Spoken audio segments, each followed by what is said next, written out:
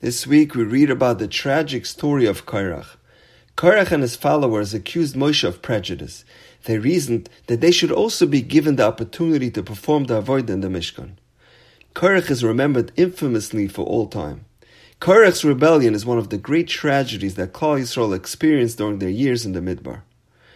The Medrash in Parshas Baloscha says, at the inauguration of the Mishkan, when Aharon HaKohen saw that all the Nisim offered their sacrifices and he wasn't included, Chol Shadatoi, he despaired, he was despondent.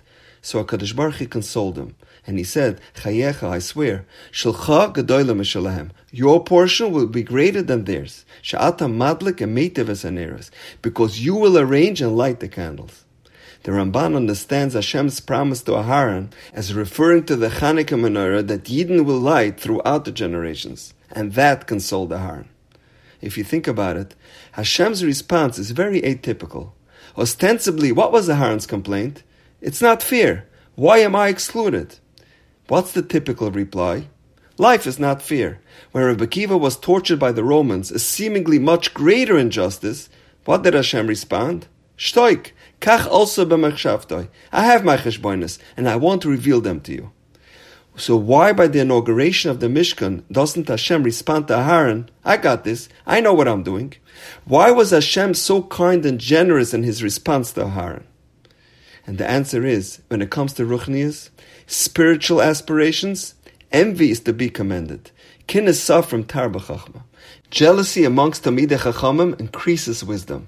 The sense of competition, the fight for supremacy is wonderful and healthy. However, when it comes to the material world, people complain, why am I struggling financially, struggling with my health, with my children, with shidduchim? Hashem says, I have a cheshbon, and you can't figure out my ways. What about Korach? On the surface, one can surmise that both Aharon and Korach were acting with altruistic motives. They were both driven by spiritual aspirations. They both wanted to do the avodah in the Mishkan and come closer to Hashem. So why is Aaron's Chalishas Hadas considered virtuous and laudable, and Korach's envy and jealousy considered destructive and toxic? So one saw a powerful idea as to the distinction between the two. Chalishas Hadas is directed inward.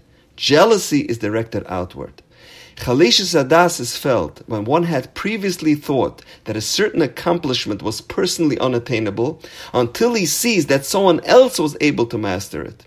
At that point he's bothered. Why didn't I also achieve that lofty level? Why can't I be a Rosh Yeshiva? Why don't I get a promotion? What am I doing wrong? The other person's accomplishments demonstrates to himself his own failing. Jealousy, however, is focused on the other person. It bothers the jealous person that someone else has something that he doesn't have. He's not motivated by ambition and growth, but rather by greed and jealousy. So how can we know if the feeling we have is a result of Chalishas Hadas or jealousy? And the answer is, if we are able to be pacified by being told that we will accomplish the same thing at a later time, that is indicative of the fact that it's Chalishas Hadas. If we are sincerely driven by a desire to be great, we will be comforted in knowing that for now we have done all we can, and the positive outcome will occur when the time is right. However, someone who is driven by jealousy won't be satisfied knowing that he has done his best. The fact that someone else is ahead of him or received the position he wanted will continue to eat away at him and will give him no peace. That is the epitome of jealousy. When Aharon felt Chalishas Hadas, Hashem told him, Shilcha Gedoyla Mishalahem. Hashem was telling Aharon, you feel badly that you couldn't bring about Kvod Shemayim like the other Nesiim? Don't worry about it. There will come a time when your descendants will generate even greater Kvod Shemayim. When Aharon heard that, he understood that it was not a failing on his part, so he was satisfied. The fact that it wouldn't come for some time, that didn't bother him. For now, he had done all he could. Korach, on the other hand, had a different reaction. Rashi asks, Korach shepikachaya, ma ra l'shtozeh. Korach was a smart person. He was very astute. How could he be so irrational? Says Rashi, his vision deceived him. Hashem showed him prophetically a great chain of descendants emerging from him, including the great prophet Shmuel Hanavi. Why did Hashem do that? Because that vision provided the real test whether Korach's motive was altruistic or plain jealousy. When Korach recognized that Shmuel would dissent from him, that should have pacified him. If his real motive was to bring about Kvod Shemaim, he should have concluded, it will come, but not yet. The fact that Korach drew the opposite conclusion and demanded greater prestige because of his great descendant showed that he wasn't motivated by Kvod Shemaim, but rather by selfish desire for power and jealousy. And that's the difference between Aharon and Korach. There's a story told that when Rav Shach was a young yeshiva bacher, he lived in tremendous poverty.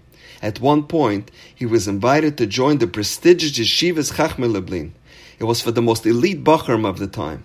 It was housed in an upscale building, and the students were treated royally as befitting great Talmidei Chachamim. As can be imagined, Rav Shach was very excited by the invitation. However, he first went to consult with the Gadol Hador, Rav Chaim Oizer. And Rav Chaim Oizer told him not to go.